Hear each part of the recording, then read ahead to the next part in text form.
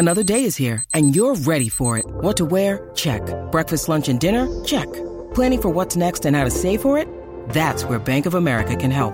For your financial to-dos, Bank of America has experts ready to help get you closer to your goals. Get started at one of our local financial centers or 24/7 in our mobile banking app. Find a location near you at bankofamerica.com/talktous. What would you like the power to do? Mobile banking requires downloading the app and is only available for select devices. Message and data rates may apply. Bank of America N.A., member FDIC. When you need mealtime inspiration, it's worth shopping Kroger, where you'll find over 30,000 mouth-watering choices that excite your inner foodie. And no matter what tasty choice you make, you'll enjoy our everyday low prices, plus extra ways to save, like digital coupons worth over $600 each week. You can also save up to $1 off per gallon at the pump with fuel points. More savings and more inspiring flavors make shopping Kroger worth it every time. Kroger, fresh for everyone. Fuel restrictions apply. Hockey, yeah. My favorite. It's Judd's Hockey Show.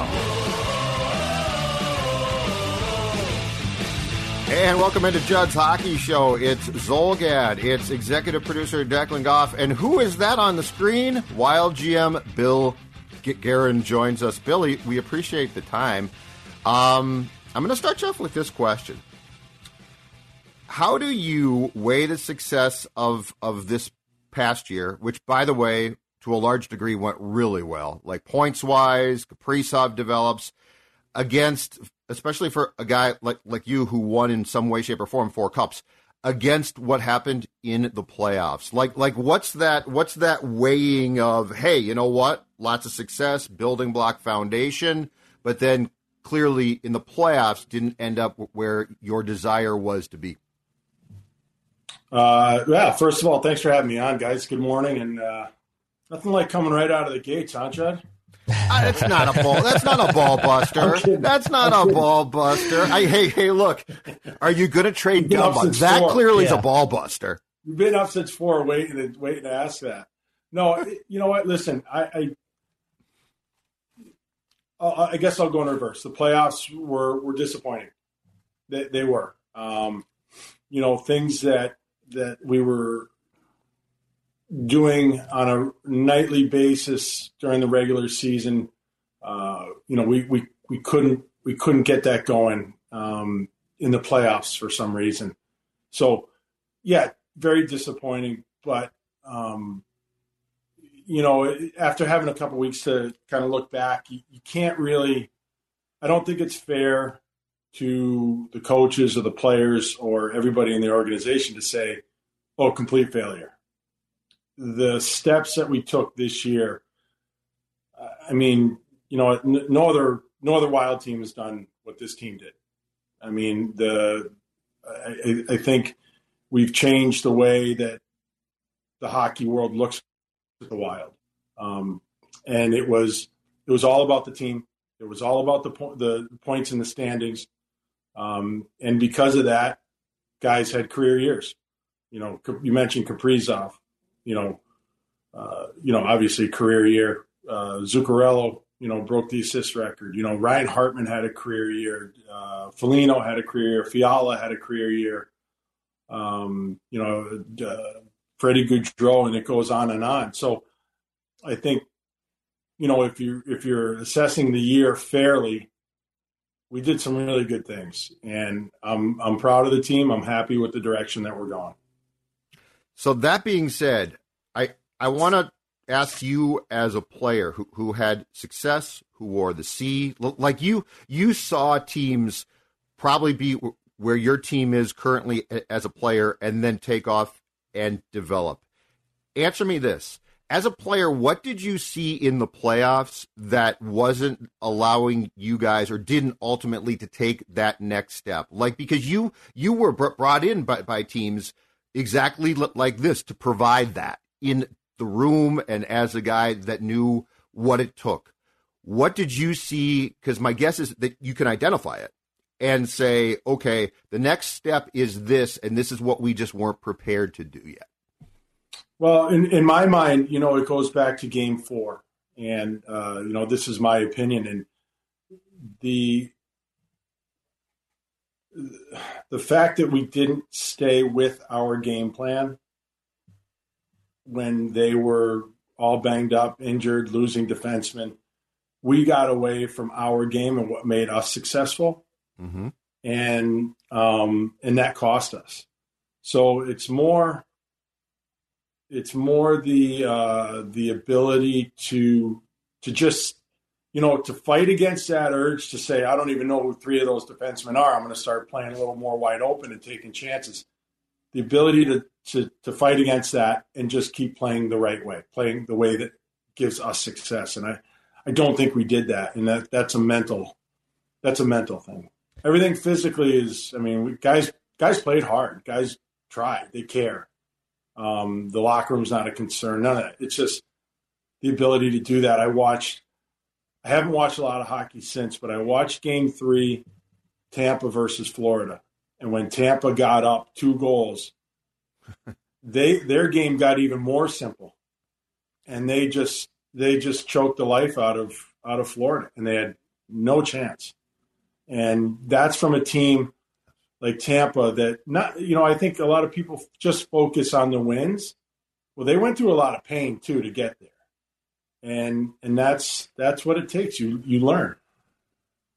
Bill, did you also see, I was listening to some post optics of Florida getting bounced in Tampa Bay, and it kind of reminded me of, it seemed like, I know Florida won the President's Trophy and they were just a prolific offense. We're scoring goals like crazy this season, but it kind of felt like the way they fell short in their series against Tampa Bay, and now they kind of have to figure out where they go from here because they couldn't get past Tampa Bay. Did you kind of see some parallels between how the Wild fell short and kind of how the Panthers also fell short, that you had these great teams that are just trying to get over the hump? They've had their regular season success, but there's just that one extra itch, one extra scratch they haven't been able to find in the postseason.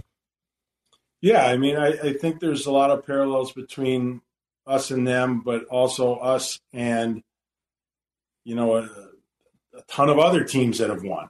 Everybody goes through some pain. I can remember, when we won the Stanley Cup in 1995, the year before, we lost a devastating series to the Rangers, with all those overtime goals and things like that. But that allowed the New Jersey Devils to not only win the next year, but then to win 2 more after that. And you just have to make sure that you actually learn from it, and you don't just say, oh, too bad, we'll keep playing them. There are learning lessons, and we have to actually put them to use.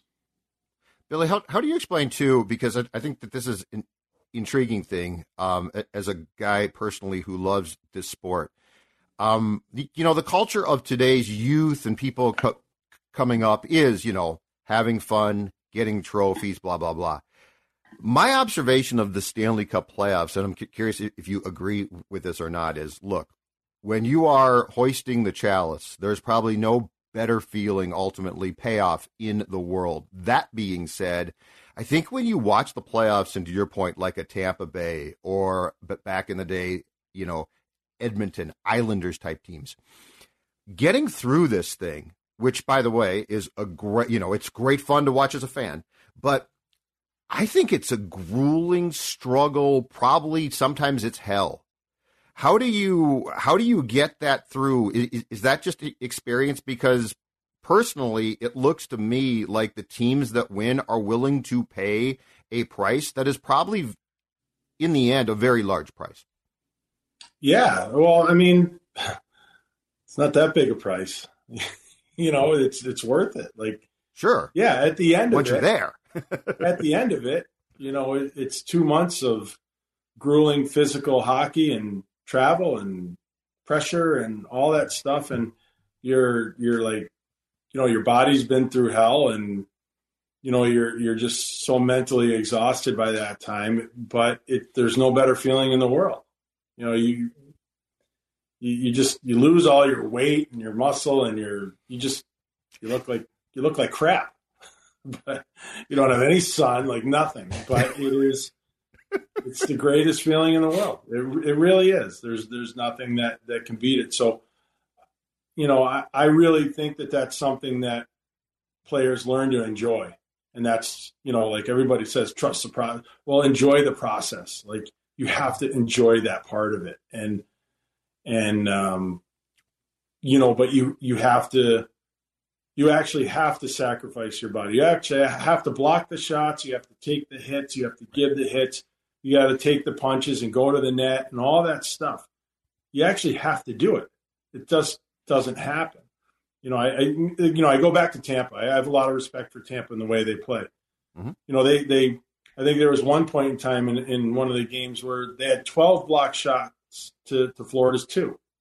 And it's guys like Hedman, it's guys like Stamkos, and like superstars. They get it.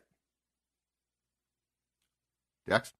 Yeah, Bill, I'm curious too. How great was it from your side of it? You made all these trade deadline acquisitions, right? You brought in players and you gave up future picks and you gave up some other players as well. But at the same time, you go into this draft with at least a draft pick in the first 5 rounds of the draft. I mean, of all that wheeling and dealing you did, for you to still come out with picks in each of these 5 rounds of the draft, and obviously with the salary cap implications that you guys have to work with now post Parise Suter buyouts, I got to imagine hitting on those draft picks and keeping those draft picks was still a top priority for you guys going into this offseason.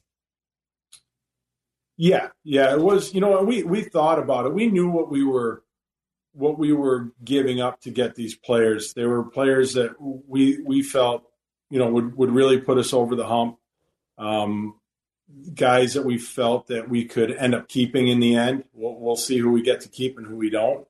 But also, we had a number of picks, so we don't feel like we sold the farm on any of this. And you know what? There are moves that we can make, down the road that can, maybe we can recoup some of those as well. So it might look like, we gave up some, but we just felt that was better than doing nothing and trying to help the team get over the hump. Speaking of potential moves, the assumption I think across the board by this point is, given the salary cap constraints that you're going to have for the next few years, Kevin Fiala is going to be traded. Is that a fair assumption, or are there alternatives that would possibly allow you to try and bring him back, do you think? There are alternatives. Listen, Kevin's a heck of a player. He had a great year. We like Kevin. And I think there's been a lot made of this, and nobody's pushing him out of town. And you know what? We're starting to get back to, I don't want to say work. We've been working, but like taking serious looks at what we could possibly do. We could do a number of different things, and that involves a number of different players. And, it just depends on, what we feel is going to be best for, the long-term success of the team. And, trying to maneuver through these, these big empty salary hits or cap hits. And, hey, it's the world we live in. It's the world we decided to go into. And you know what? I'm okay with it. Like I really am. And, like I said, hey, it's a decision I made. And, but something's going to probably have to give. Does trading him potentially, does it get tougher because teams are going to now, I would guess, assume that you almost have to, where if you started to call teams and said, well, we don't have to, but it feels like there's now this assumption as well. Does the potential of trying to deal him grow to be a bit more difficult because of the fact that teams are going to come to you thinking that he has to be traded, which might not be the case, but I would still guess that changes the difference of the beginning of the discussion points. No, I don't think so. I think, it's not a secret about our cap situation. So, right. But nobody knows in the end what we want to do or who we want to keep or who we, not want to keep, who we decide to move. It doesn't have to be Kevin. It doesn't necessarily have to be him. It doesn't have to be, it could be any combination of things. It just, what do we decide we think is best?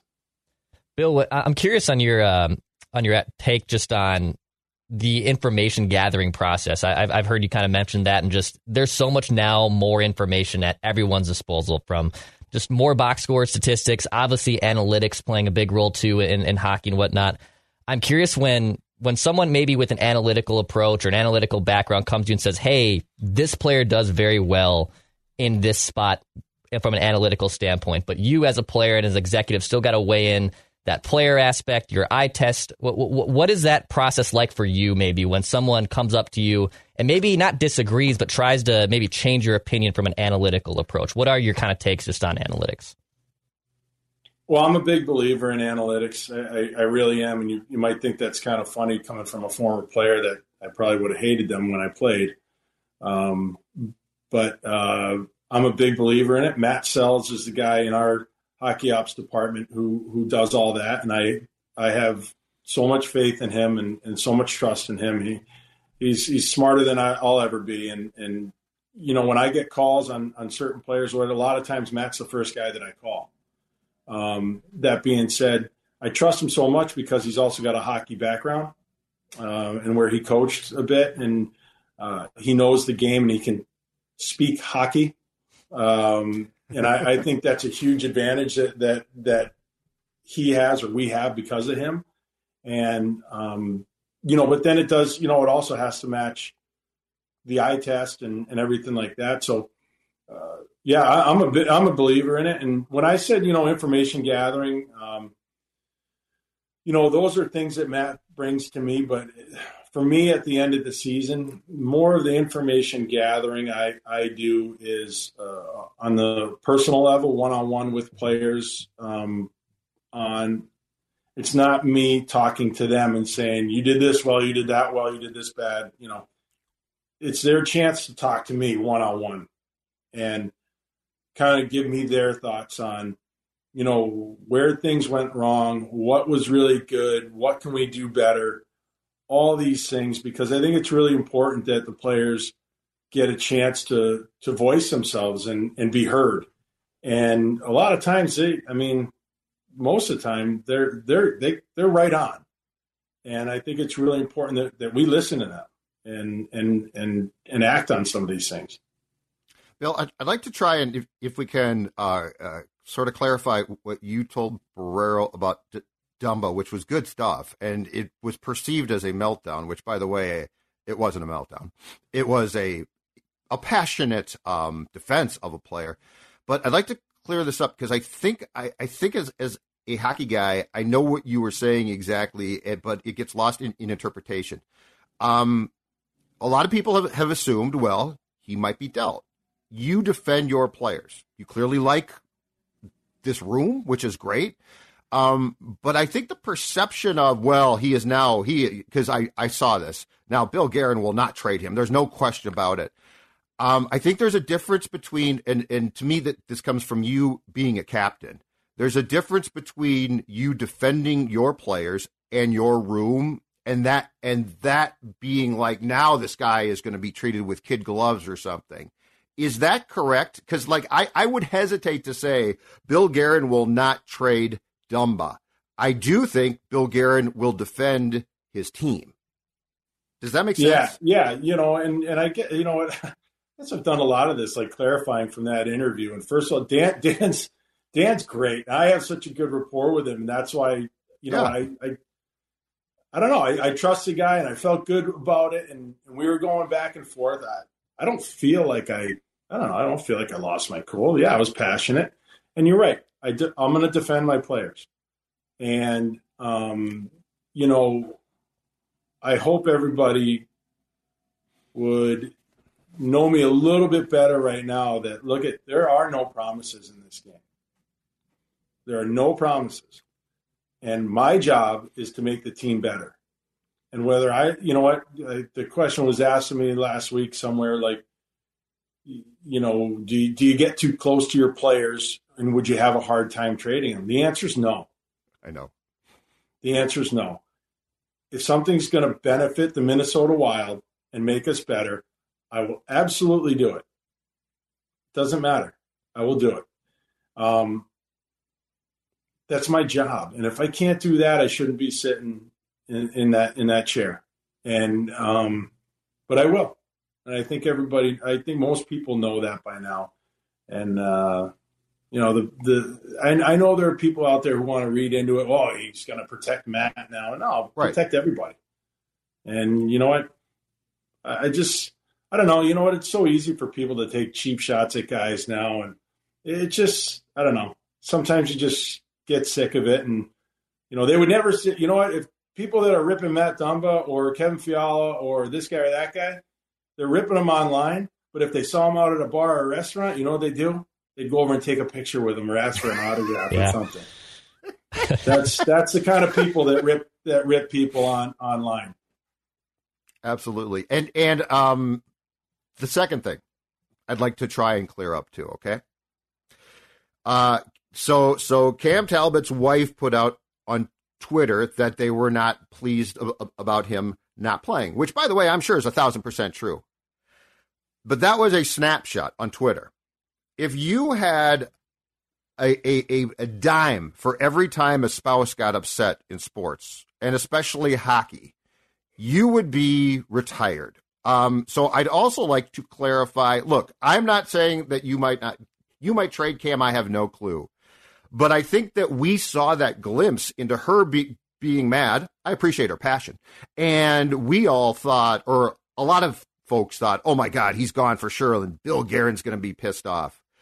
Can you just clarify the fact that stuff like that probably goes on a lot behind the scenes and we don't hear chapter and verse?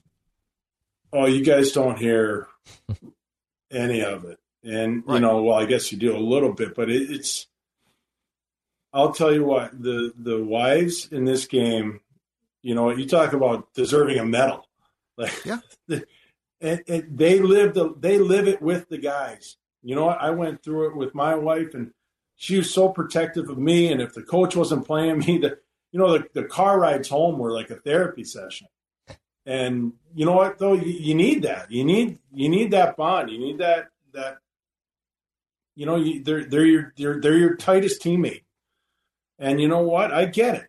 Like it. You know, when you feel like you've been done wrong after doing so much right, then you take it personally. And you know, I get it. It's not personal. And, you know, those are things that Cam and I have talked in person, and, you know, I'll leave it at that. But, you know, as a whole, the wives in professional sports go through it with you. They're not just, you know, detached from it or anything like that. It's very, very emotional because it's somebody you love. You know, and it's your husband being thrown to the wolves, and they get, hey, don't poke mama bears. You know, they're meaner than we are. Yes. Yeah, they are. Correct. Yeah. Dex, don't mess with them. We all know that. Yes, I know it. Bill, I'm curious too. Just obviously, you unplugged from the Wild season a little bit here, and you're going to eventually get back into the off season mode. What is kind of that timeline for you and the organization here as you begin to slowly exit out of that, the playoff exit, and then also start to get into the offseason planning? What's your kind of timeline for that? Well, you know, we've been in the office every day since the season ended. It's a little bit more of, you know, kind of like getting our own house in order, a little housekeeping and things like that. We have a bunch of kind of like, you know, hockey operations contracts and things like that we have to do. We have to start looking forward to to our pro and amateur scouting meetings. And, you know, within the day, we've had talks. We don't just sit there and, you know, not talk about hockey all day. We do. You know, I'd say next week is, you know, time to really start kind of ratcheting things up and preparing, like I said, preparing for our amateur meetings, our pro meetings, all the critical dates that are coming up. So it gets to be a busy time very quickly. Two things left. Do you foresee Flower being back with just his age? And I know that you've talked about a desire to bring him back, but do you see that as a high probability, or is it going to be more of a wait and see as the off season starts? Yeah, you know, we'll wait and see. You know, I've said it. You know, I'd love to have Flower back and have him and Cam go again. I have a lot of faith in both of these guys, and they're such good goalies and they're such good people and great teammates that, I really think it can work. But, I'll talk to Flower. Had to give him some time. It was a kind of a whirlwind couple months for him, and a situation that he'd never been in before. And, I think he just needs some time. Last thing, culture-wise. So like the entire big picture thing here. On a scale of 1 to 10, Bill Guerin, where do you think the culture of this franchise was when you got here, and where do you think that it is now with all of and I mean this goes to a lot of changes here. A lot of changes both on the ice as far as the bench goes, the coaching staff, the people that you work with on a daily basis. How happy are you with the puzzle that you've got in place right now? Well, I'll say this. I would give it a 9 out of 10 right now. And the only reason I don't give it a 10 is because, in my mind, cultures are never set. They're a living and breathing thing, and you have to constantly work at it. It's something that you can't say, okay, that's done, let's move on.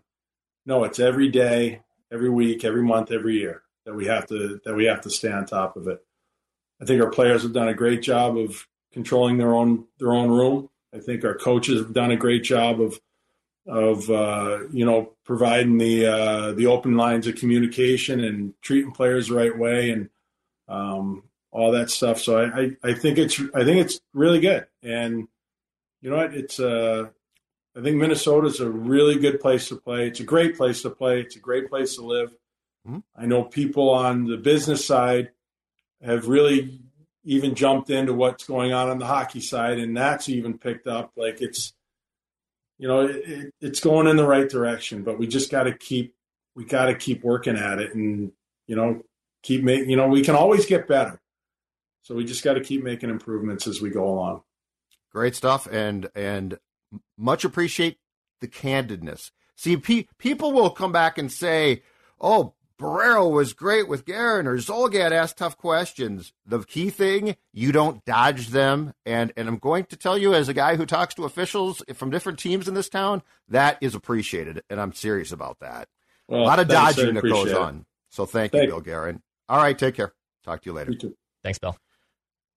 That was a very interesting, in-depth discussion with Bill Guerin, GM of the Wild. I found it intriguing, Dex. A 9 out of 10 on the culture, and that's the behind-the-scenes stuff that is so important.